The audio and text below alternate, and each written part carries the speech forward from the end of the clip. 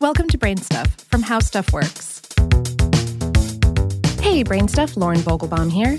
In the late 18th century, British zoologist George Shaw was asked to examine a specimen of a newly discovered creature, fresh off the boat from Australia. He was one of the first scientists to clap eyes on the beaver duck that we call a platypus, and he understandably thought he was the butt of a practical joke. He wrote after examining the noble creature, "It naturally excites the idea of some deceptive preparation by artificial means."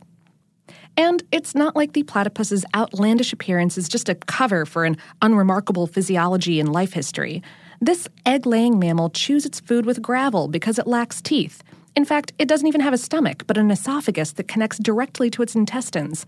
The males have venomous spurs on their hind legs, and they don't use their tails to steer or propel themselves through the water, but to store body fat. And their bills are so sensitive that they can detect the electromagnetic fields radiated by other organisms, allowing them to swim with their ears, eyes, and nose closed. But listen, y'all, it gets weirder. Platypuses, and yes, you can also say platypi or platypodes if you want, nurse their young, but they don't have nipples, so the milk just sort of oozes out of their mammary glands and the babies lap it up off their mother's fur. And if you think that might be a bit unsanitary, especially for an animal that swims around in farm ponds all day, you'd be right. But don't worry, platypus evolution came up with a solution to the problem of bacteria. A 2014 study found that while all mammals' milk has antibacterial properties, platypus milk seems to have very special antimicrobial powers. A study published in March of 2018 in the journal Structural Biology Communications reports that the biochemical reason for the germ-busting properties of platypus milk is predictably weird. It contains a protein with a unique and previously unknown structure that might be key in fighting bacteria that have become resistant to antibiotics. What makes this monotreme lactation protein, or MLP, so strange is its shape. Its folds form tight ringlets, which is why it was christened the Shirley Temple protein after the iconic hair of the child star.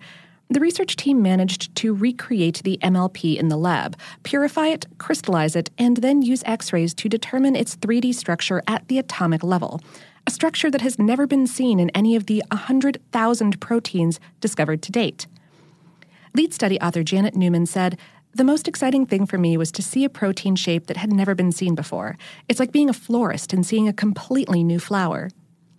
So, how could this fancy new antibacterial protein be used to fight superbugs? According to Newman, the research team plans to begin by figuring out the relationship between the extra curly form of the protein and its bacteria-killing powers. She said, "In theory, there are a number of approaches. We could tweak the structure a little by making site-directed mutants of the protein in the lab. This would allow us to see how the activity changes each time until we build up an understanding of the mechanism of how this works. Or maybe we could use some form of the protein to try to isolate its binding partner on the bacterium, which might be some structure on the outside of the bacterium." According to the World Health Organization, antibiotic-resistant bacterial infections are becoming a serious threat to public health worldwide. The heavy use of antibiotics in intensive animal farming, as well as overuse in human hospitals, has led to the rise and spread of these heavy-duty microbes. Diseases like salmonella, pneumonia, tuberculosis, and gonorrhea, all once easily treated with antibiotics, are becoming less responsive to the drugs used to treat them. In 2014, the World Health Organization warned that we may be approaching a post-antibiotic era, wherein antibiotics will no longer be effective in fighting infection. This would make everything from childbirth to organ transplants very difficult. Again. But maybe platypus milk can help. It's predictably so crazy that it just might work.